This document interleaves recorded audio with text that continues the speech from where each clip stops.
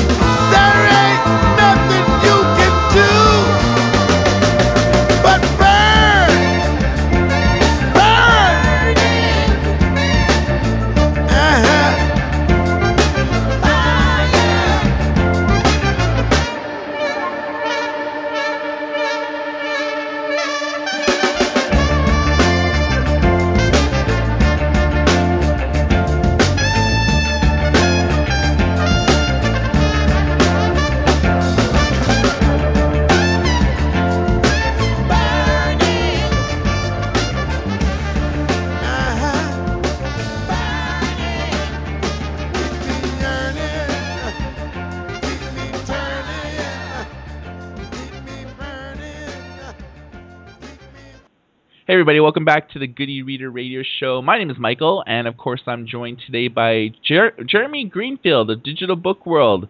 How you doing? Pretty good. How are you, Michael? I'm fairly adequate, thanks. So you just had a very successful conference in New York last week. Yes, we did. It was the Digital Book World Marketing and Publishing Services Conference and Expo. A mouthful, but I assure you, to people who went, it made a lot of sense. I think we hit our projections of all the tickets we wanted to sell, and people left, I think, very, very happy. And it was a really successful continuation of our Digital Book World Discoverability and Marketing Conference last year. So there was a lot of coverage of it in the press. We wrote a number of articles about it, and I believe the slides are available on the website right now, which is marketing.digitalbookworld.com. So anyone who's interested in what happened at the conference should go check it out.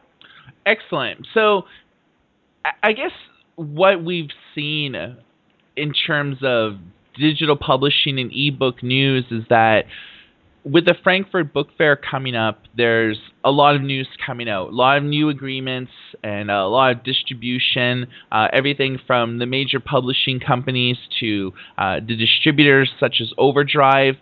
What are your thoughts right now, Jeremy, on in terms of the worldwide sort of embracing of ebooks and more countries kind of coming online and being able to offer the population books in their own native language?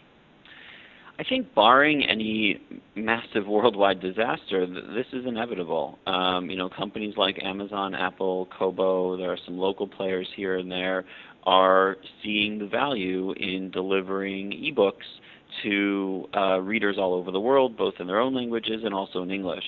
And when they see that value, they go after it. We've been talking about this at Digital Book World for many years. If you've attended our conferences, you know that international ebooks is always a big topic, and the reason is the promise of digital delivery, makes it so easy to imagine a world where you can self-publish a book in somewhere in the middle of the U.S. and that book could be read by people halfway around the world within minutes. And that is really appealing to authors and to publishers and to anybody who wants to reach an audience with an idea or a book to sell them. So now we're starting to see that in places like the Czech Republic, like New Zealand, not the big first-tier economies. E-reading is really starting to pick up. And what that means is that companies like Amazon and Kobo and Apple and the big publishers around the world, and any publisher that really has international aspirations, they're starting to get clued into that, and they're starting to sign deals to bring their ebooks to more places. So today we saw two big announcements. Simon & Schuster signed a deal with Yilin Press, a Chinese publisher, to distribute Yilin's ebooks around the world. And Hachette formed a partnership between two of its largest publishing groups to make sure that all its English language ebooks were sold everywhere around the world. And I think we're going to see a lot more of this in the next year or two.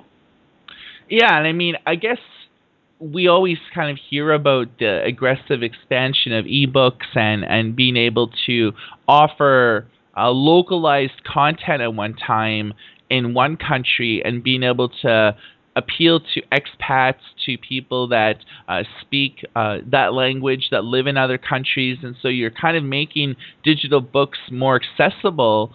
But I think the one big reason that people are embracing it a bit more is just because of not only the proliferation of tablets and e-readers, but the price. Hardcover book about $30, academic textbooks sometimes in the hundreds, and you can get the digital edition fairly cheaply now. Yeah, and we're living in a world now too where the idea of cutting down some trees, making them into a book, then shipping that thing using gasoline and other natural resources to somewhere where someone might buy it, and if they don't, it'll be shredded and basically not used, versus digital delivery, which does cost electricity and server time and isn't something that costs nothing.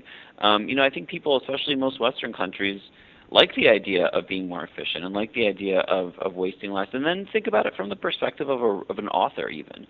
If you're an author and you can have a book published, and then the next day you can get an email from someone halfway around the world saying, "I loved your book. This book inspired me. This book reached me." I mean, that's an idea that almost makes me want to choke up. I think it's a really beautiful idea, and I think it's a really, really exciting idea, and I think we're starting to see that become a reality. And it was so clear that it was going to become a reality years ago, but you don't know until you know, and now it really is getting there. So in terms of, since we're talking about ebooks and stuff here, what do you think about the whole deal that's happened with Scribd? So we are now seeing an explosion of subscription ebook services. And Oyster was something that in the industry there's a lot of buzz about. When it came out, there was another service that was, similar but different called eRita that came out. And of course, you've got the Kindle Owner's Lending Library, which was sort of it was like a 2011, 2012 idea. But this is becoming a big idea now that it's really going to be tested in the market. And the interesting thing about Scribd is that when Scribd came out, you saw a huge number of news articles that basically said, finally, a Netflix for ebooks is here, a Spotify for ebooks is here. And a lot of those same publications published articles a month earlier when Oyster came out that said basically the same thing. Yeah. But I think with Scribd, the tone is a little different. The tone isn't, will a Spotify for ebooks work? The tone is, finally, we've got a Spotify for ebooks. And I think people look at Scribd and they see, wow, this company has 80 million monthly visitors. They have a huge audience who are used to sort of buying things in a subscription way. Now we'll really get to test out, how popular this idea is, how profitable it can be, and how much publishers want to be a part of it. So if I were people running Oyster right now, I would be watching the news very carefully and seeing what's happening with Scribd and if it's working. And not to mention, by the way, the price point's lower than what Oyster is offering. I don't think that's going to make a huge dent in whether Scribd can win here or not. But if you're at Oyster, you've got to be thinking about those things. So I think we're going to watch a very interesting business story develop. And at the same time, we're going to see, is this how people like to read? Yeah, I mean, Scribd has actually been around for a number of years. right? And they have like close to 40 million books and documents, and a lot of it in the past was like user-generated content, where you would find pirated works and stuff like that there. How do you think Scribd would change from how it used to be, even a year or two ago now, to what it is now? I think that what we might see, looking at it from the inside, is different than what consumers will see. A lot of people have used Scribd for B2B stuff, or very utilitarian sharing, as a one-off, and I think it could turn into a consumer brand, so that more people will know about it as, oh, Scribd, have you got Scribd? This is this place where I read all my books. Kind of the way Netflix evolved from being that mail order DVD service to basically a streaming and content producing service. So I think we'll see Scribd evolve as a consumer brand. From the inside, what we'll see is a really good test case of whether people want to read this way, whether it's economically feasible. And I think if it is economically feasible, if Scribd does get enough subscribers, if it helps a company like HarperCollins achieve more of its goals of making more money and distributing its ebooks in a more effective way, then you're going to see other publishers probably want to sign on. I mean, look at what happened with libraries. Some of the early publishers who got involved with libraries tested a number of things, and now they're all doing it because they see, presumably, benefit in it. Yeah, I mean, I guess with libraries, the dichotomy is a little bit different, because you have the American Library Association, which has been lobbying very, very hard. Like, I talk to them regularly, probably every week or so, and they're like in overdrive almost and I think that they were like seminal. No pun intended, right? Yeah, totally. Well, I mean, overdrive. they were like hardcore lobbying for almost like years to try to get like Simon and Schuster and Penguin and HarperCollins involved, and being able to make them see the value of giving things away for free, whereas publishers before were, if something's given away for free, it devalues the product. And I've heard that those exact words came out of the mouths of some pretty high profile executives at those companies, and now they've kind of found a lending model that worked, and it's a boon for consumers, because in the past, digital library lending only occurred in North America, maybe the UK and Australia, but now it's everywhere. I think there's a news article that came across my desk today from Overdrive, and they were just basically saying that in 2013 they've signed up like 500 new libraries in places like Turkey, Malaysia, Iceland, India, Norway, Taiwan, and in Australia with a big W. And yeah, absolutely. I think that this is huge news, because like they now have like 20,000 libraries all over the world, being able to make ebooks a little bit more accessible, and being able to have like those front list titles from the major publishers makes it a little bit more relevant. Absolutely, and I think that what you're going to see is probably one of two things happen that is going to be significant. One is all these programs are going to really work out well for publishers. They're going to work out well for authors. They're going to work out well for readers, and they're going to increase. The major publishers that are still doing pilots are going to increase those pilots, and you're going to see more ebooks available, and you'll see more libraries developing, their digital catalogs. Or you're going to see that publishers decide, you know what, this isn't good for us, and we're willing to take the PR hit to change the way we relate with libraries to be more advantageous. Publishers have been, just stepping back for a second, publishers have been really, really good at not watching their businesses implode. I mean, think about what the internet and digital distribution did to magazines and newspapers. Those businesses have changed radically, and they're not nearly as big as they were, and dozens of newspapers and magazines have gone out of business. But the big book publishers have fared really, really, really well, and they've been smart about it, and part of that is being cautious and trying to make the best decisions for them and their employees and all their constituents. So I think that if the library lending benefits the publishers and the authors, you're going to see it increase. And if it doesn't, I think you might see a step back. But I feel like, having talked to the ALA, having spoken to a lot of publishers, that this is going to work, and this is going to be something that really benefits everybody. Do you think that the success of ebooks is derived through the case studies of how digital music, there's the trials and tribulations that occurred with, early on with digital music. It was like all about pirated. It was like Kazaa and all the BitTorrent sites, and then people started wising up and formed solid distribution channels like iTunes and Real Networks Media and things like that. Do you think that the reason why ebooks almost made that seamless transition from physical to digital was because of that case study with how music and the big studios and big companies, how they adapted to the landscape? I think yes and no. Clearly, music provided a very scary case study for what can happen with digital distribution. And I think publishers have taken a lot of lessons from that. One, be very cautious with what you do. Two, piracy is something to worry about.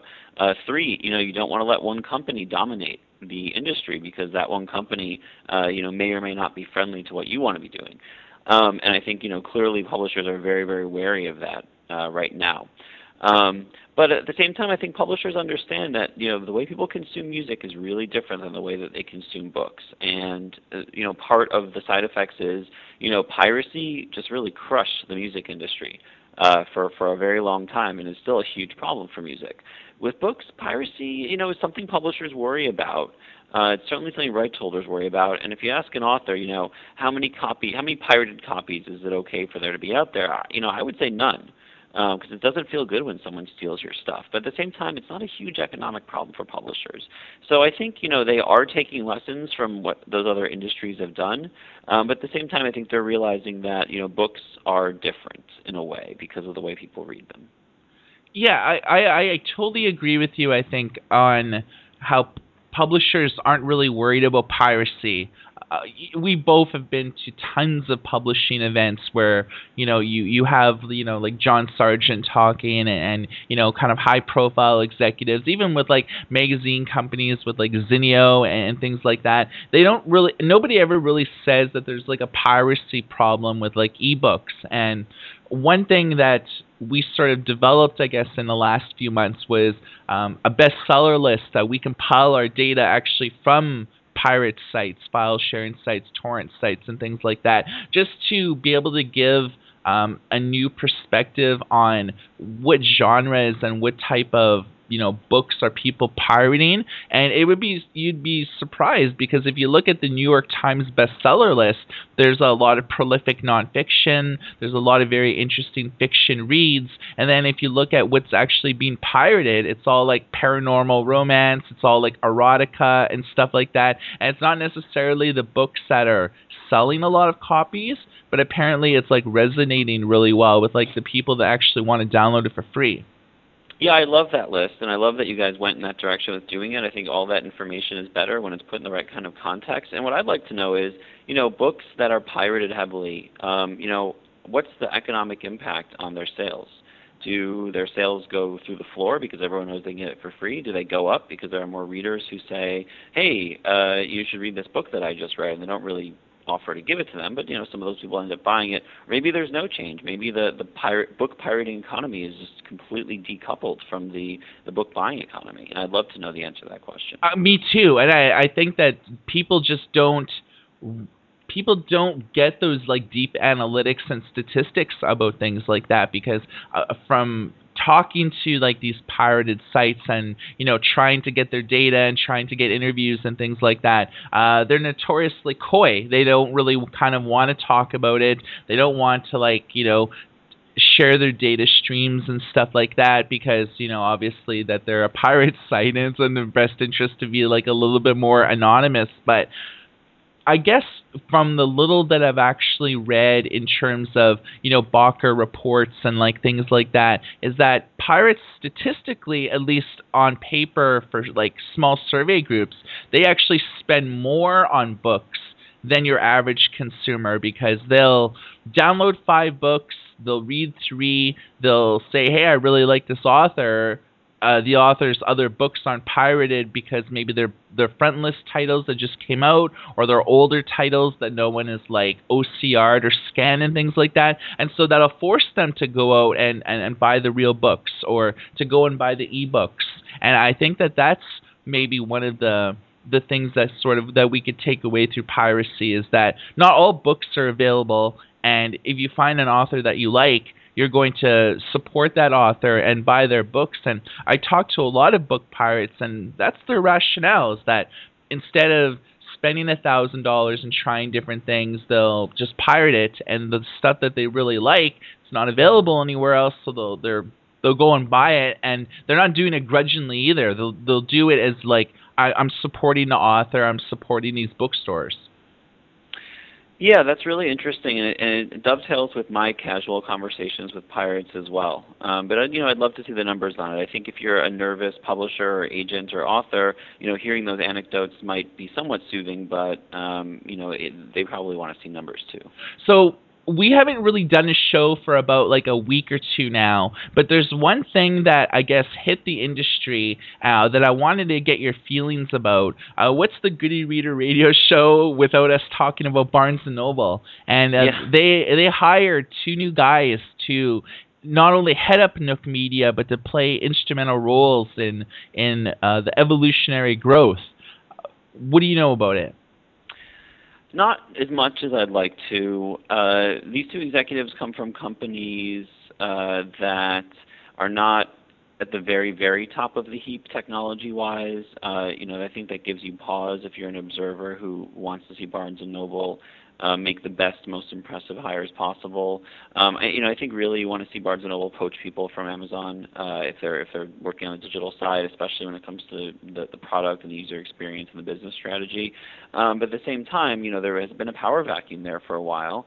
The company still doesn't have, a global CEO to go over everything, and so to bring people in who are given authority to do things, makes a lot of sense. What I wasn't told by Barnes & Noble spokespeople, even though I asked, was, who was let go and which reporting relationships are changed, because there must be, some people who were reporting higher up the ladder who are not anymore. That can cause turmoil within a company. That said, things don't seem to be going so hot for Barnes & Noble right now, so I don't know. It's not like there's a possibility of ruining a really good thing. I think they're trying to reinvigorate the brand. They're trying to bring some new ideas in the door, and the best way to bring new ideas in the door is to bring new people in the door. I think so. I mean, they brought in, I believe, someone who used to work at Zinio, which again, not at the top of the heap, but they've been around for a long time, and they've pretty well, before Apple and everyone else introduced their own newsstands, they were pretty well at the top, and then they slowly lost market share as like Amazon and Apple and all these other companies started offering their own newsstands, so it kind of relegated them to the mid-level type of situation now. But I totally agree, there's really no oversight, it seems, at Nook Media now. They're starting to bring some new people in, some new ideas, people in charge of like software engineering, hardware engineering, digital services, device operations, R&D, device product management, user interaction and design. The types of things where if you're making new devices, it's all about the hardware. It's about like the user experience. How does the front end look? How does it talk to the back end? It seems like they're bringing people into, if they're going to refresh the Nook product line, which seems like a likelihood. I've talked to people within Barnes & Noble, and all signs point to at least a new e-reader coming out, if not a new tablet coming out at some point this year. It seems like they're positioning themselves at least for whatever is coming out next year now, because whatever's coming out this year, it's pretty well all finalized. But I think that they're bringing people in to say, okay, what are the trends? What do customers want for like a next year type of product? If we're looking at looking ahead, if you will, at the Christmas season, the holiday season, who do you think the winners and losers will be in terms of companies like Amazon, Kobo, and Barnes & Noble, and to the lesser brands? I only can predict the trends that are already pretty clear. Every year I do an article predicting what's going to happen in the following year, and my rate's like 60 or 70% right, and I go with some safe predictions, and I talk to a lot of experts about it. It's a really expert-driven article, and just all trends point to Amazon and Apple, but Amazon especially just gobbling up more market share and more power. Amazon was the clear winner when it came to the new devices this year. It wasn't the runaway winner, but it was the clear winner. And Apple is the is the $100 billion company in the room. And it's fighting the ebook case as we saw. The news came out late last week and this weekend. So I think those two companies are continuing to grow, and they're going to grow in two important ways. One is they're going to continue to gain market share in the U.S. as I think people are going to gravitate towards the blue chip devices. And they're going to grow internationally. I mean, outside of Kobo, which is a smaller player, a player that I think we can all admit doesn't have the same chops as those two companies, but are doing a pretty good job with what they've got.